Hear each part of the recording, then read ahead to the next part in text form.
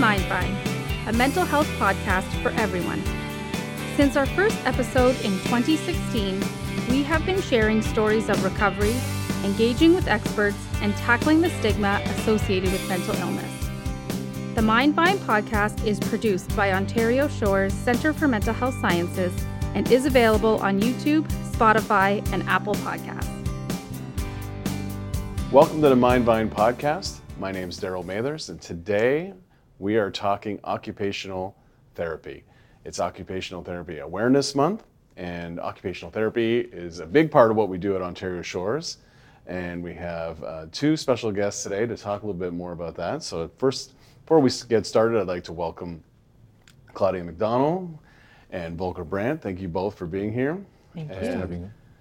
As I was saying before we started filming, that occupational therapy is maybe one of those professions, or certainly in the mental health space, that maybe is a little misunderstood. People don't maybe have a firm grasp of what it means to be an occupational therapist. And as two occupational therapists, I thought maybe we could start by just maybe explaining the definition and what it means in terms of the work that you both do every day at Ontario Shores.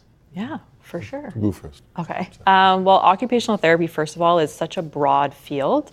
Mental health is just one area that OTs can get into. We can get into physical rehab, schools, like so many different things. So mental health is just one aspect.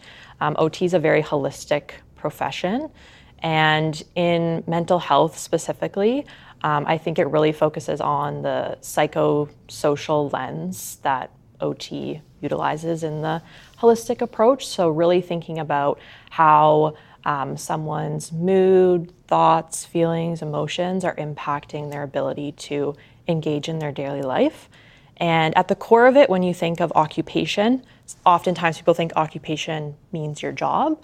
But in OT, occupation really refers to anything that you do that I like to say, occupies your time, or another way to think of it is anything that you want to do, need to do, have to do. So, for example, your job is an occupation, but so is, taking care of your kids or going to the grocery store or sleeping. All these things are occupations. So we really, in our role in mental health, really work with our clients to talk about how their mental health is really impacting those areas of their daily life. Yeah. I find myself sometimes wanting to simplify the definition. Yeah. Sometimes definitions can be quite lengthy too. Yeah. And I found certain people might find it easy to understand that it's a bit of a jack of all trade, at least from the inpatient perspective. Yeah. Perhaps also, maybe there's a modern role of OT, and perhaps also a certain traditional way that perhaps sort of feeds into it. And so from this perspective, things like talking about anxiety management, talking about mobility, talking about behavior plans, behavior activation, grocery shopping, sleep, food intake, those kind of areas. And as you extend the list, you could always say jack of all trades. That's true. As we get into maybe your specific roles at Ontario Shores, we have a variety of programs. Ontario Shores will treat adolescents, adults, geriatric population, forensic mental health. For you two in particular, Claudia, you're on the outpatient side, and Volker, you're inpatient. So I wonder if you could kind of describe, maybe a little bit about your roles, but also the difference between the two, so people may have a better idea. Do you want to go first? Yeah, sure. I'll kind of speak to my role and then Okay. think of some differences. So I work for the First Responder Mental Health Specialty Program. It's an outpatient clinic. It's in association with Trillium Health Partners and WSIB. So our program, we see workers who are referred to us that are first responders. And in our program, we really focus on people that are living with PTSD and other anxiety disorders. And we are a really specialized program for first responders, and our outpatient program that we offer, it includes psychotherapy, return to work sessions, reactivation sessions that are really about daily functioning and how you're doing in your day-to-day, and psychoeducation. So it's kind of this bundle of all these different aspects of programming that we offer. And right now we're offering it in person and virtual. So it's a little bit of a mix. But yeah, we typically have a certain number of clients in our program that we see on a weekly basis. And then we're also doing assessments for new referrals. And sometimes we refer workers to our program and sometimes we refer them elsewhere. So that's kind of our typical week that we get up to in our program. And how would that differ from your role at the hospital on an inpatient working with? So first and foremost, I don't have a opportunity per se to do virtual because everything that we do on the inpatient unit as OTs will require to be in-person, hands-on. And things like mobility, for example, or things that relate to ADL, self-care, showering, dressing, those kind of things. So that's perhaps one of those bigger differences. So, I suppose if we have areas like, for example, psychosocial education programs where information is provided to a group of people, it might be a possibility, but being on the unit means that we provide it in person to all of the patients that we have. So that's perhaps one of the big differences. Everything is hands-on, in person.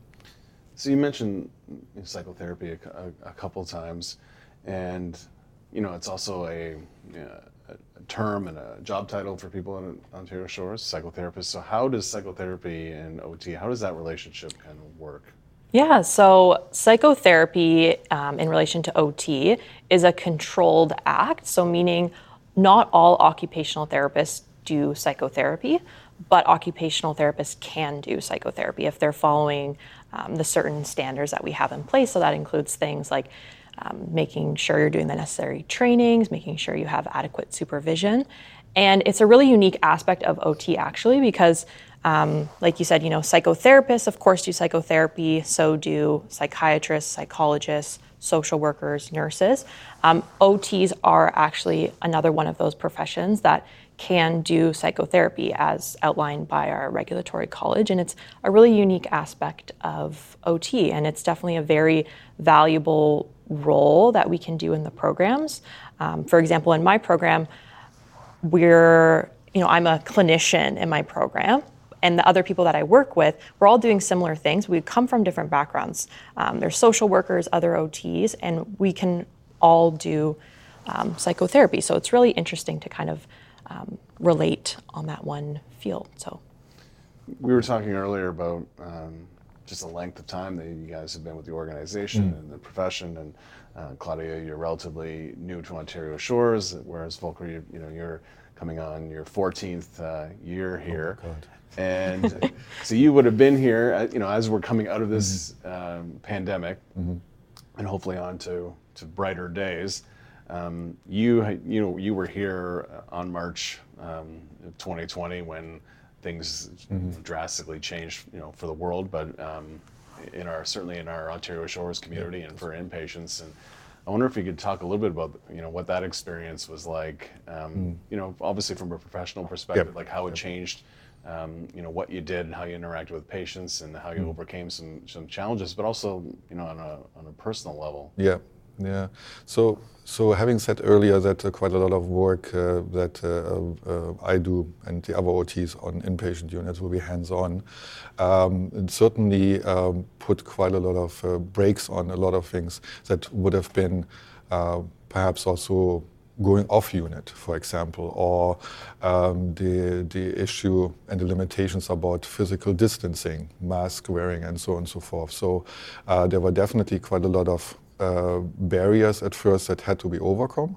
And I'm sure we all look back and found that we found creative solutions and within policies and areas. On a personal level, I found it initially very difficult to also explain to patients why we have all of those limitations in place at first. And perhaps it was just like any other education. It took a little while until it was settled and patients got too used to it. And it seemed to be a routine in many respects. And we all found that sometimes we had to complain. We felt we needed to complain, patients, and so. But we found solutions, and really the fact that we had to make it work was important. And we looked at our mood, our thoughts, our activities, again our routines, and we found ways to make it work. So. Just jumping back to maybe your role for a bit, you mentioned that you're part of the First Responders Clinic on Ontario Shores, working with Trillium and WSIB. PTSD is a big term we hear a lot more frequently just in society. It's something that we often associate with first responders. What's like working in with that population? Is it more prevalent? Like, are we seeing more people come through the door? What's the experience like working with something that's kind of inching towards the forefront of people's minds in terms of the risks associated with those types of jobs? Yeah, so it's been really interesting for me. When I started in the role about a year ago, that's kind of the same time that the clinic started. So it was my first kind of OT role out of school in a new clinic. And I think clinics like this, specialty clinics for PTSD, for first responders, they're not brand new, but the prevalence of the amount of specialty clinics out there for first responders is definitely newer.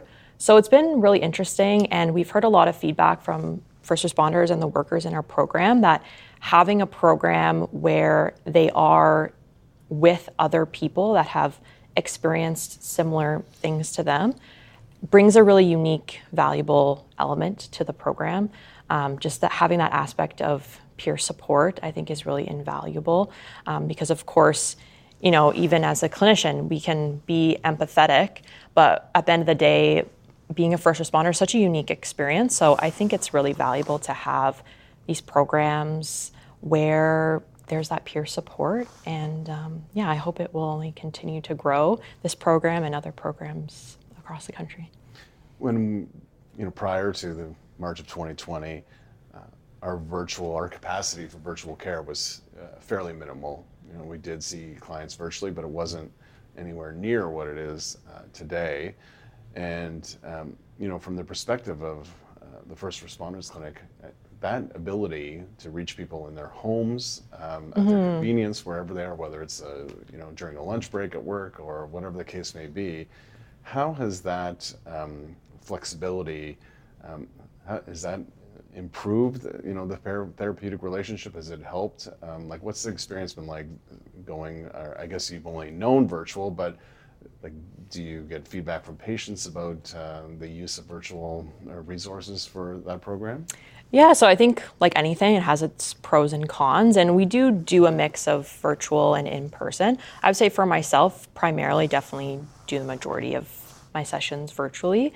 I think the biggest benefit is that we've been able to reach workers all across the province. So we have workers from up north to the east, out to Ottawa, to the west. So it's just such a broad catchment area that we're able to serve because, of course, if workers were having to come solely in person, it would be a little bit more challenging if you were living 10 hours away, right? So that's definitely a big benefit. And as well, I think the flexibility of just being able to kind of attend your session from your home can be really great, especially, workers, in our program, they're often off work or near returning to work. So they're balancing life demands, family demands. So having the opportunity to just kind of do their session from home can be beneficial. Of course, there's also challenges, right? Is that when you're at home, it can be challenging to find a private space or find the best internet connection. So there can be some challenges there. And then in-person also has its benefits as well. I know workers have given us feedback that it can be really helpful to have something on your schedule that you're getting up for, that you're getting ready for, that you're going in for. And that really relates to OT in terms of what we were talking about at the beginning, just kind of how you're engaging in your daily routine. So pros and cons, but definitely it's been able to allow us to reach so many workers that I don't think we would have otherwise.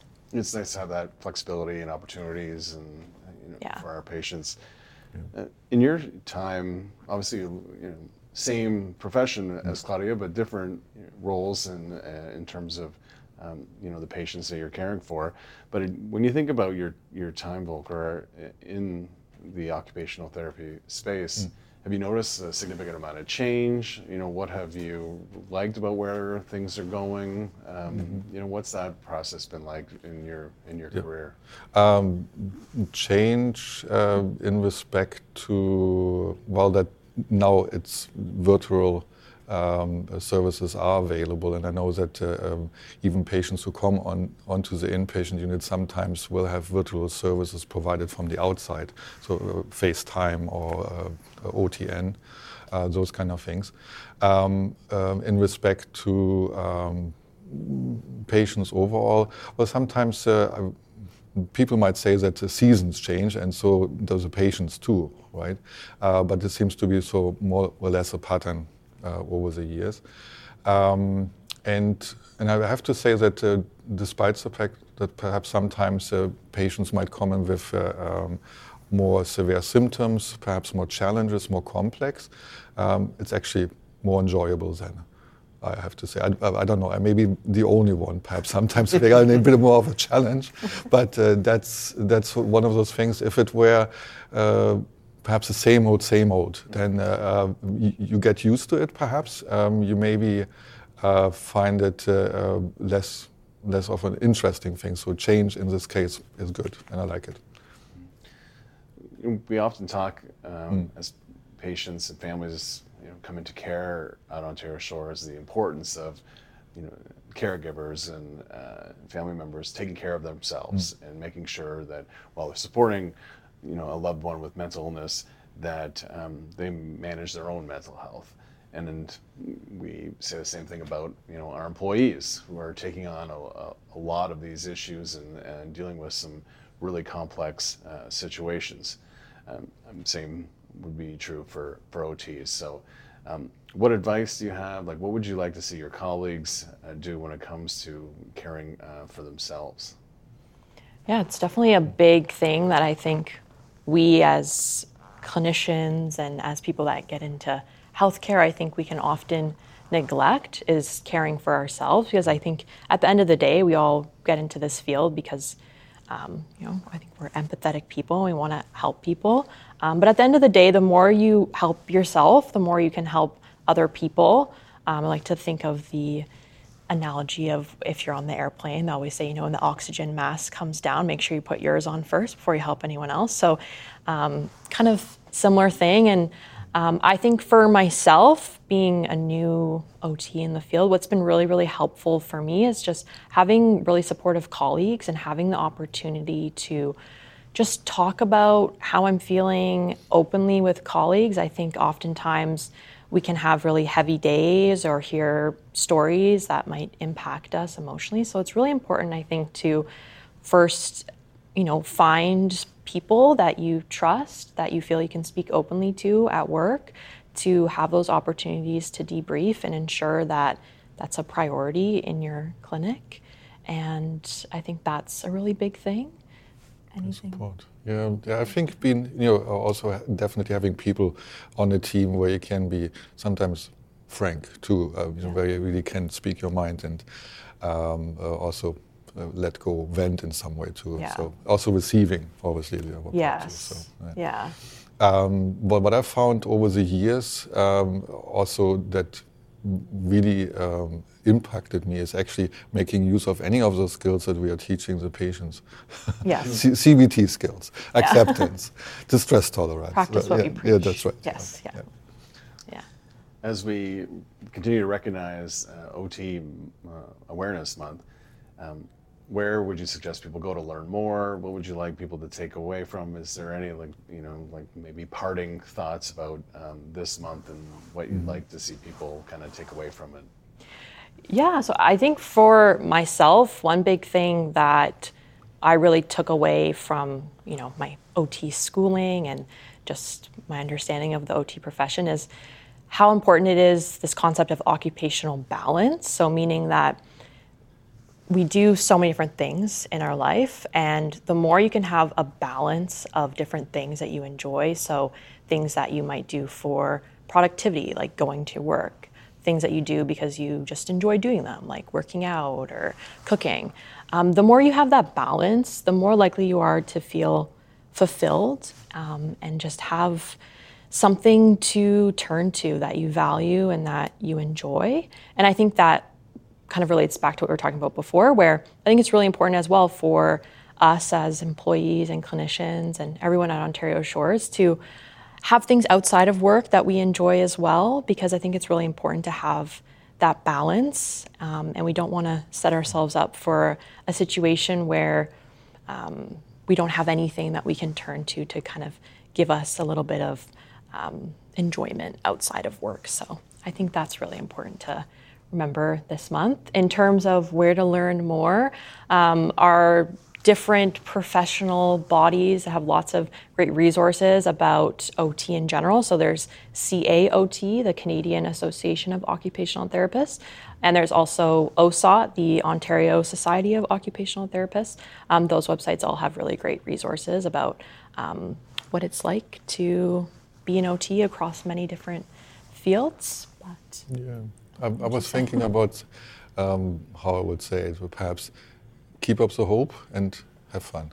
Yeah, that's more to the point. I like that. I know sometimes, I think about our patients too, that, maybe sometimes their attention span is a little bit shorter. So kind of, or maybe they have other priorities, and sometimes, how to explain things when you keep it short. And so, but I think that covers a lot of things. So OSOT, COTO is our regulatory body, COT for getting to know things a bit more. So, yeah. Well, thank you both for being here today and helping us learn a little bit more about OT and what you do and how we can learn more. Thank you. Thanks so much for having me.